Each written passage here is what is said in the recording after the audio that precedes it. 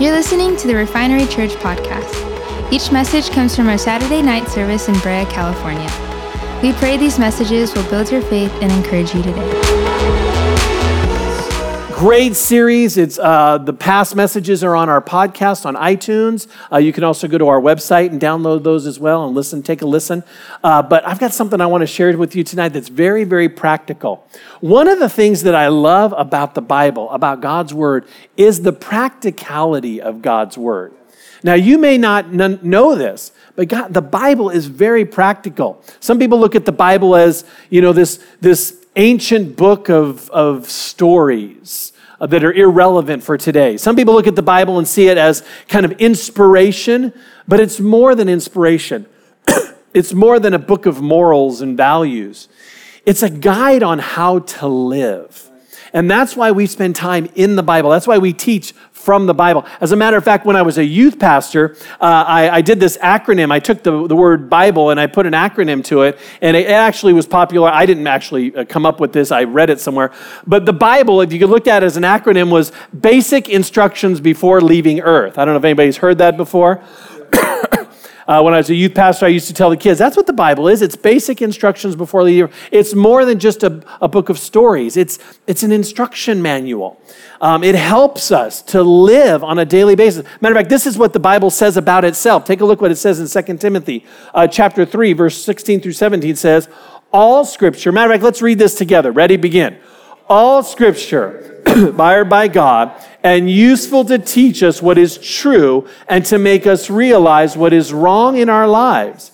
It corrects us when we are wrong and teaches us to do what is right. God uses it to prepare and equip His people to do every good work. Isn't that good? Leave that scripture right there, that last one on the screen. It says, to prepare and to equip us. To prepare and equip His people to do every good work. That means it's practical. It's practical.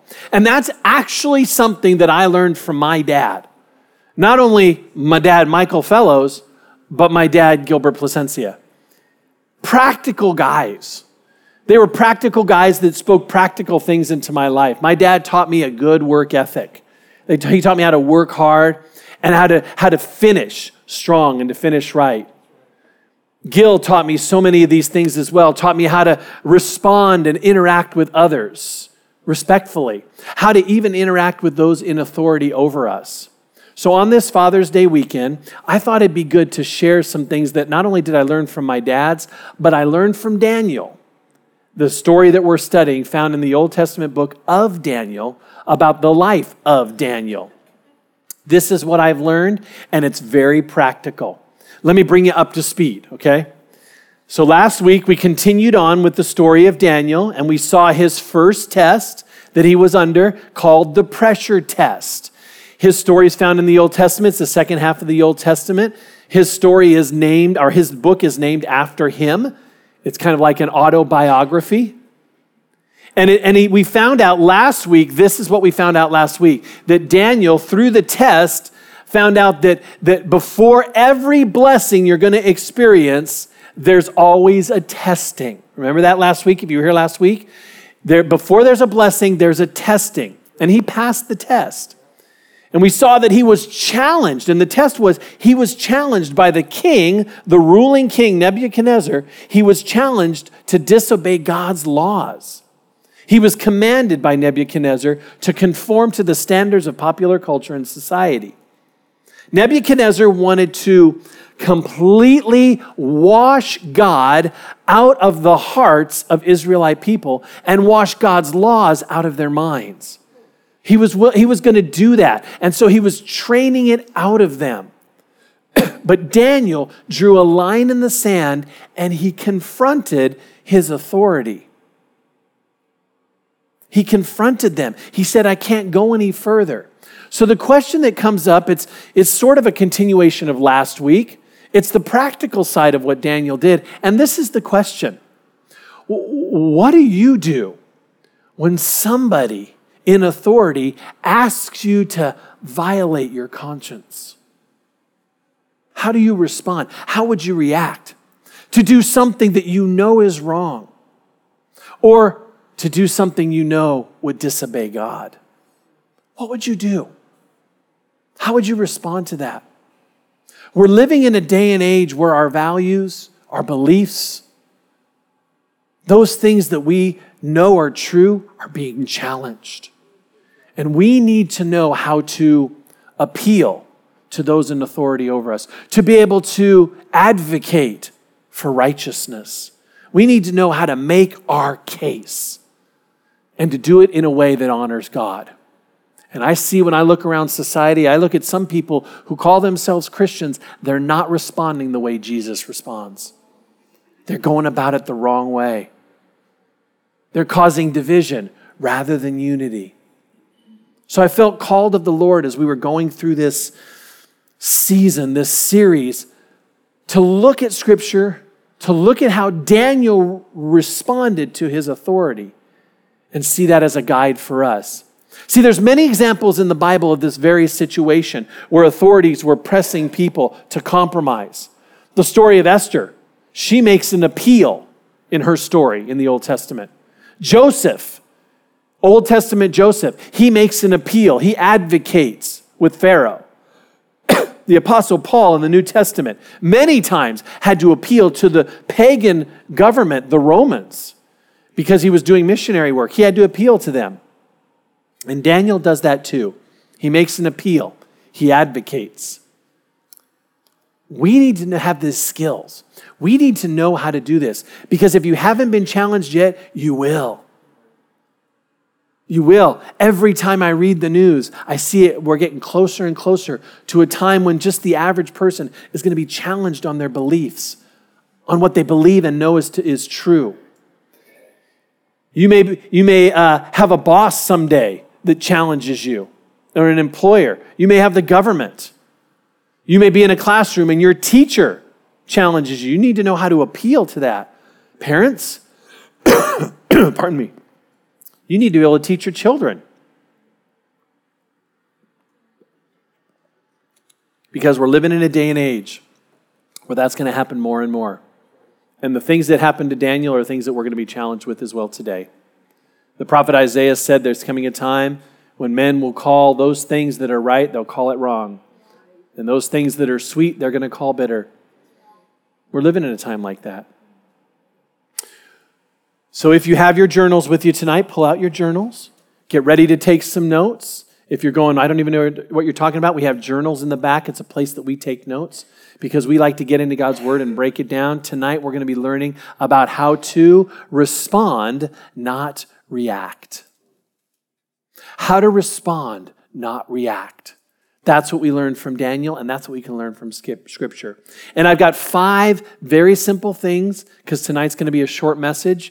We've got all the dad things that we're doing here, plus we got some fun things outside we want to do and some fun food. But there were 5 things I wanted to give you, so if you're a note taker, you want to write this down. Under responding and not reacting, here are 5 simple, practical ways to be able to respond when you're challenged. Number 1 is this: pray. Pause and pray. Pause and pray. Now, I know that this can sound elementary and it can sound almost obvious and cliche to pray. But listen, when we're confronted with something that grates against us and grates deeply against us, most people react out of emotion, right? They immediately react out of emotion. Or maybe they react from the pain of the past, right? And they'll say things that, well, might make them even in deeper trouble. So the first thing we do is we need to pause and pray and ask God to give you 2 things: wisdom and courage to be able to stand for righteousness. Wisdom on how to respond and courage to be able to stand up for righteousness. The first thing to do is to pause and pray specifically for wisdom, because we need wisdom. More than knowledge, more than information, we need wisdom. Wisdom that is insight into the situation, more than the data that's assessed. Wisdom on the inside of the situation, to the heart of the matter. Listen to what it says in James chapter 1, verse 5. It says this: if you need wisdom, How many of you guys raise your hand if you say, I need wisdom every single day? God, thank you, Lord. Well, here it is. If you need wisdom, ask our generous God. I love how it says that, our generous God. And he will give it to you. He will not rebuke you for asking. Oh, I love that. If you're lacking wisdom, ask and you will receive it. God is saying, I'm here. I'm here. I'm available to you. Ask and I'll give you the wisdom that you need. I've been praying this prayer over my daughters since they were born. And it's this: God, give them the wisdom to do the right thing and the courage to do the right thing, even when it's hard. I've been praying those two things over my daughters. I still pray over them. Lord, when Rachel and Emma go off to college, when they're out late at night and we don't know where they're at, we don't know what's going on. They're working on projects. They're hanging out with friends. They're eating sushi. I pray they don't get food poisoning from that sushi place. Hope they went to the good sushi place, those kind of prayers. But in every one of those kind of prayers, it's always, God, give them the wisdom to do the right thing and the courage to do the right thing, even when it's hard. I pray this prayer for myself. When I'm challenged to compromise my integrity, when I'm tempted, and all of us are tempted to compromise those things that we know are true, I say, God, give me wisdom to do the right thing and the courage to do the right thing, even though it's hard. Even though it's hard. So when challenged in your beliefs, in your values, in what you know is true, pause and pray. Secondly, and this is very, very practical, build a good reputation. Build a good reputation. Now I'm going to get into something super practical here. Let's look at Daniel. He was respected. He and his buddies were commanded to eat food that was considered wrong by God's commands, right? They were told, eat this food, and they said no. And here's how he responded. Take a look at Daniel chapter 1, verses 8 through 9. He responds this way, it says, but Daniel was determined not to defile himself by eating the food and the wine given to them by the king. So he asked the chief of staff for permission not to eat these unacceptable foods. I'm going to talk about that here in just a moment. Verse 9 says, now God had given the chief of staff both respect and affection for Daniel. And not affection in the weird kind of way, like, hey, I really think that guy's cute. But an affection like, man, I like this guy. There's something about this guy. I want this guy on my team. Notice it says the chief officer had great respect for Daniel. Check this out. Evidently, even at 15 years old, Daniel stood out because of a good attitude, consistency, and responsibility. The chief of staff already respected him and was willing to listen to him because he respected him, because Daniel was responsible. Here's a gold nugget of wisdom that relates directly to this. It's from Proverbs 22:29. You want to write this down. This is so good. Proverbs 22:29, the book of wisdom says, if you do your job well, leaders will notice and you will serve before kings.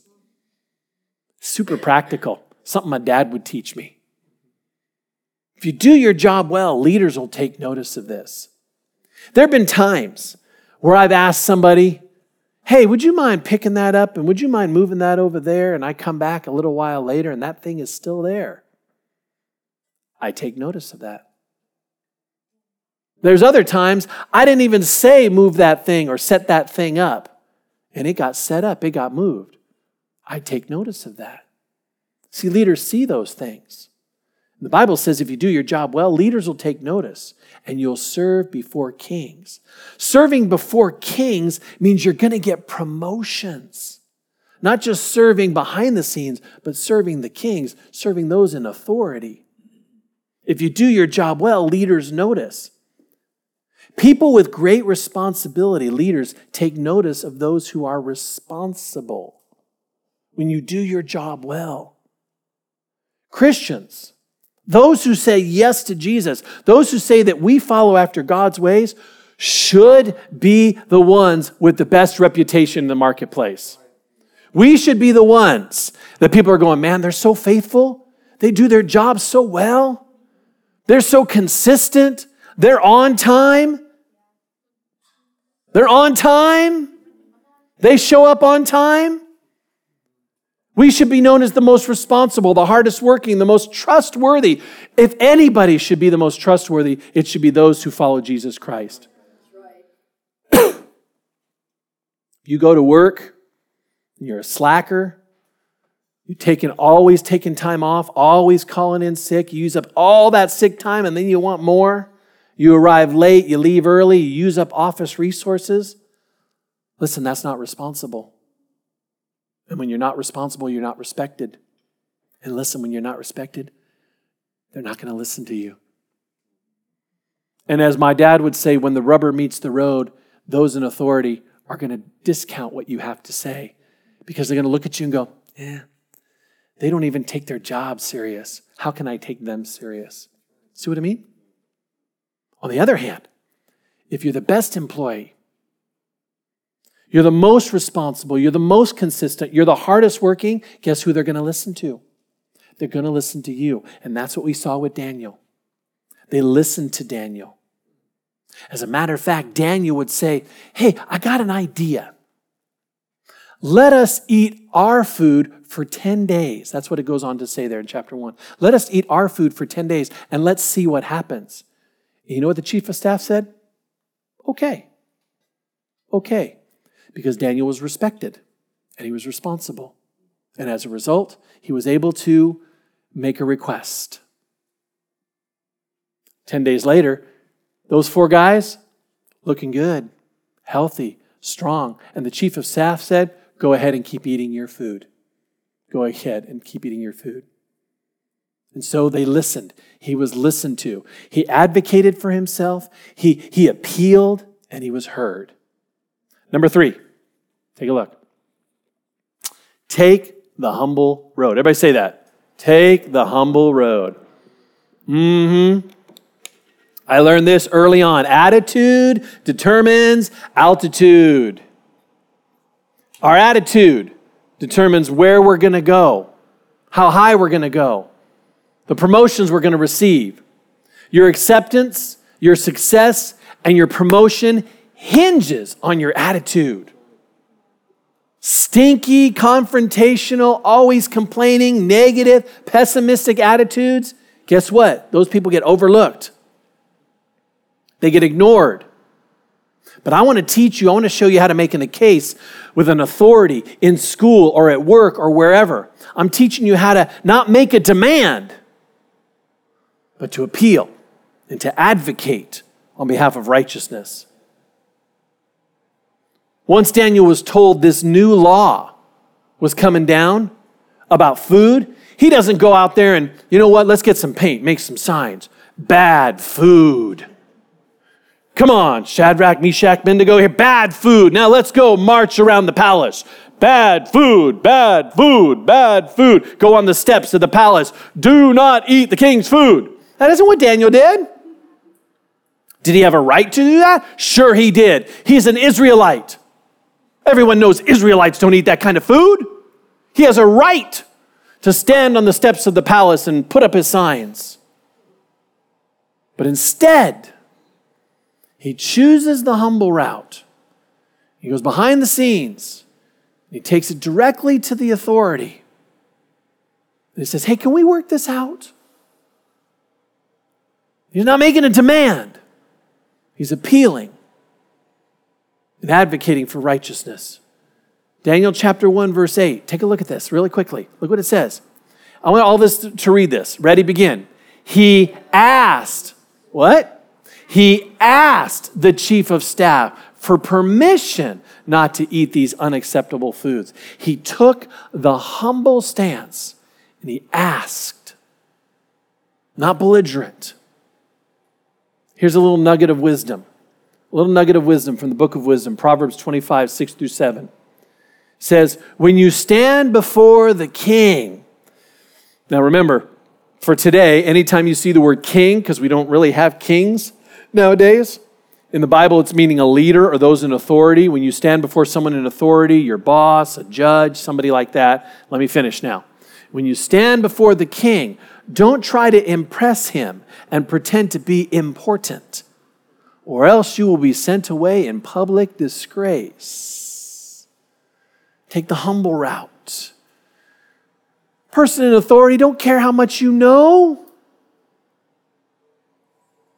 But if you're a person of humility, of character, then they care. Then they care. Here's a little phrase you can write down. It's not on the screen, but I wrote this in my notes. Be humble or you'll stumble. That's tweetable. You can go and hashtag that.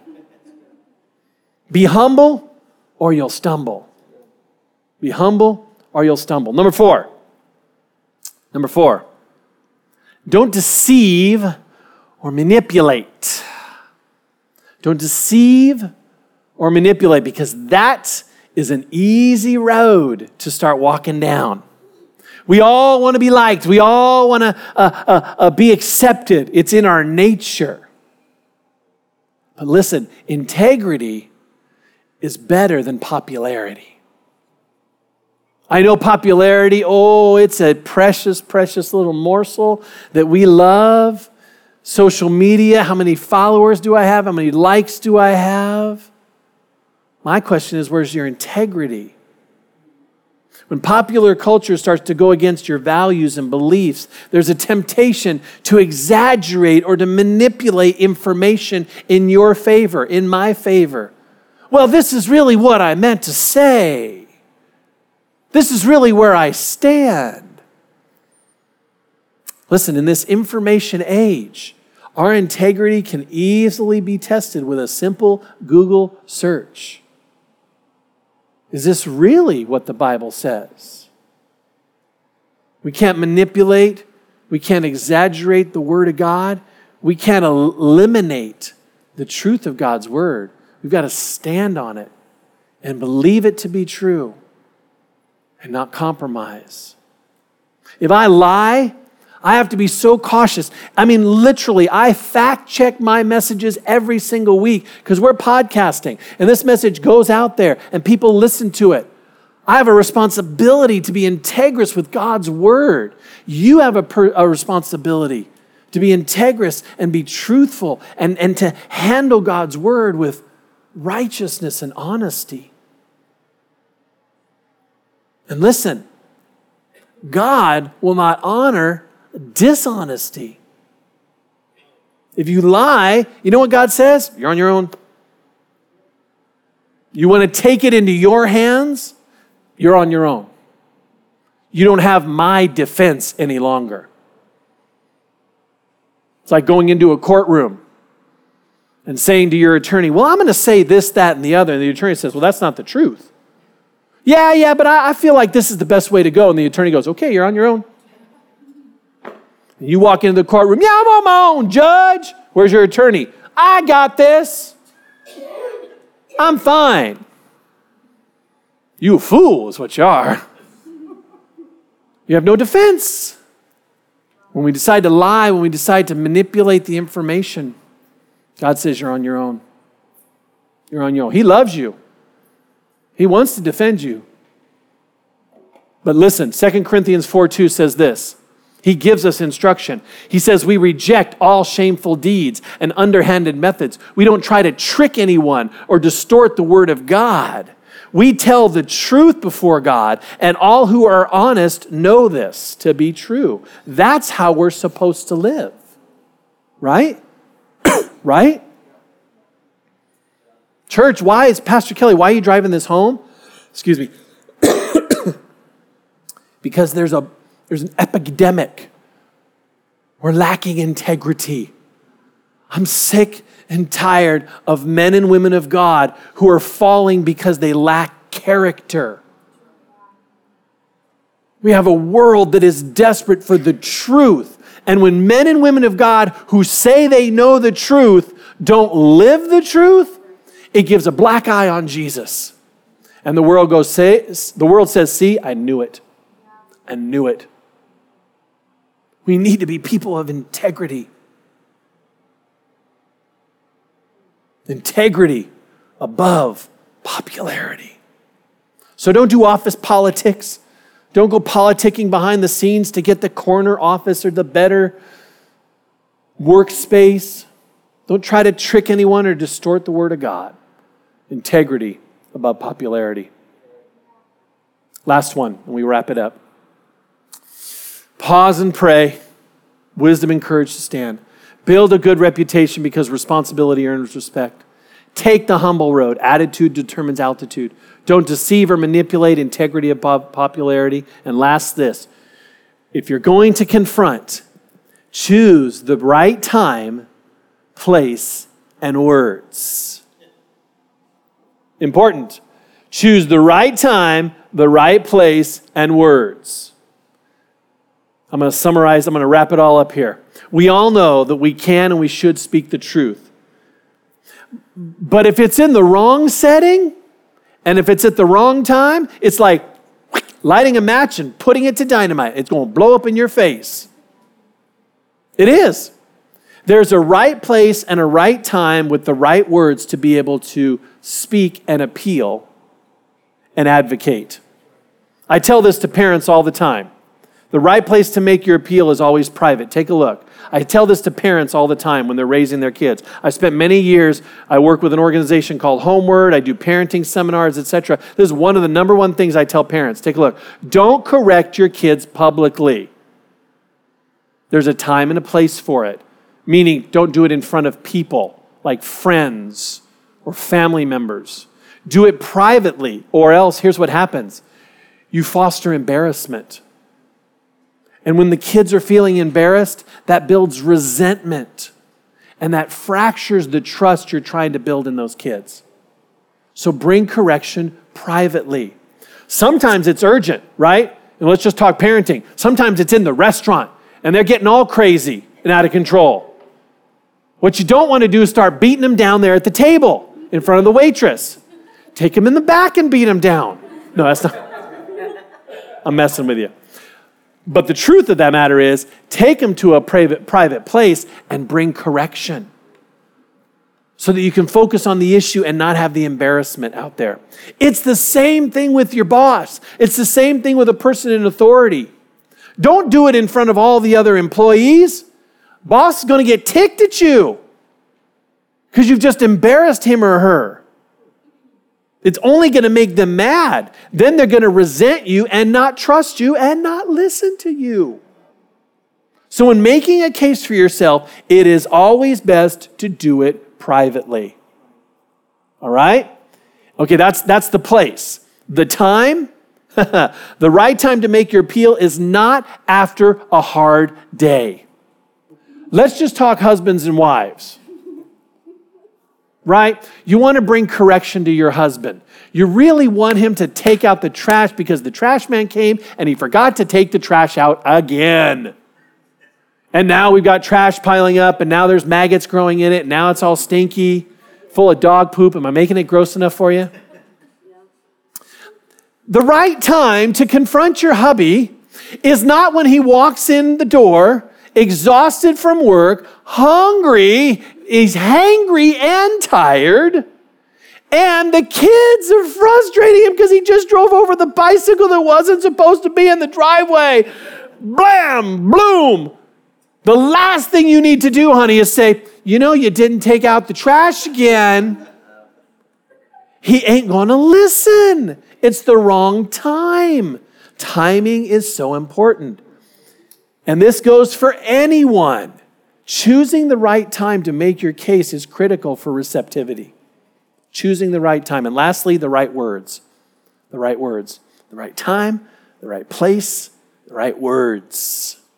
And here's a few verses to help us remember this about words. Take a look. Proverbs chapter 18, verse 21 says that there's death and life in the power of your tongue. Your words matter. Everybody say words matter. If there's anything I want our church to know, I want this to be something, our words matter. Our words matter. so choose them carefully. Proverbs 16:24, kind words are like honey, sweet to the soul, and what? Healthy for the body. Power in your mouth. There's power in your tongue. I do this with young people all the time, trying to teach them about the understanding of the power in our words. I'll simply write a letter. I'll bring somebody on stage, like if I'm speaking at a camp, I'll write a letter and say, oh my goodness, you are so smart. You are so beautiful. You are so talented. You are the best. I see so much potential in you. Fold it up and give it to them. This is for you, and I believe that to be true. And they walk off the stage. Man, they feel good. It's made their day. Man, the speaker brought me up on stage and everybody saw that I'm gifted and talented and all this. Then I bring somebody else on stage. And by the way, I've already prepped this kid. I bring him up on stage and I say, man, you suck. You are ugly. Man, your mama hit you with an ugly stick when you were born. And I start, honestly, even after I prep the kid, I start to see him like, oh, dude. And the whole audience is like, hey, they're getting mad at me. And I'm just using words. I haven't touched the kid. Words matter. We have the ability to speak life or death. Ephesians 4:15, speak the truth in love. If you want to be heard, speak words of life, speak the truth, but do it in love. Love means compassion, kindness, consideration. Strive to understand and understand their perspective. As I've said, and I want to say this, bring it back to can we bring the list back up? You're not persuasive if you're abrasive. It's never persuasive with abrasive. You'll never persuade somebody to understand the truth if you're abrasive. AJ, come on up here, bro. I ran a little long on time, but I wanted you guys to get something that was so practical. These 5 points should practically help you stand for righteousness. When your values and beliefs and your convictions are challenged, you can stand for righteousness. But there's a way to do it that honors God, honors Jesus Christ. And as we close, I'm gonna encourage us to pray. Listen, I said this last week. You're not in this alone. Jesus is with you. And he said, I'm going to give you the Holy Spirit that will be a counselor to you, an advocate for you. And we have God's word full of his promises, full of practicality that we can study, learn, and know how to live a life above the chaos. Because that's what a life unshaken is about. Can we close in prayer? God in heaven, thank you so much for your word that teaches us and instructs us in practical ways. Lord, we're thankful for dads today, even the imperfect dads, that taught us even in their imperfect ways how to live life. Even through their failings, Lord God, we can learn how to live life. My failings, Lord God, I've learned how to live. We thank you that you are a perfect Father and we can look to your word and learn how to live a good life. So, Lord, I pray in the name of Jesus that we take this word, it's sown like good seed in good soil, and that it would bear a harvest, and we would learn how to live this life unshaken above chaos. In Jesus' name, amen. Amen. Thank you for listening. For more information, check out our website at wearerefinery.com, like us on Facebook, and follow us on Instagram at wearerefinery. God bless.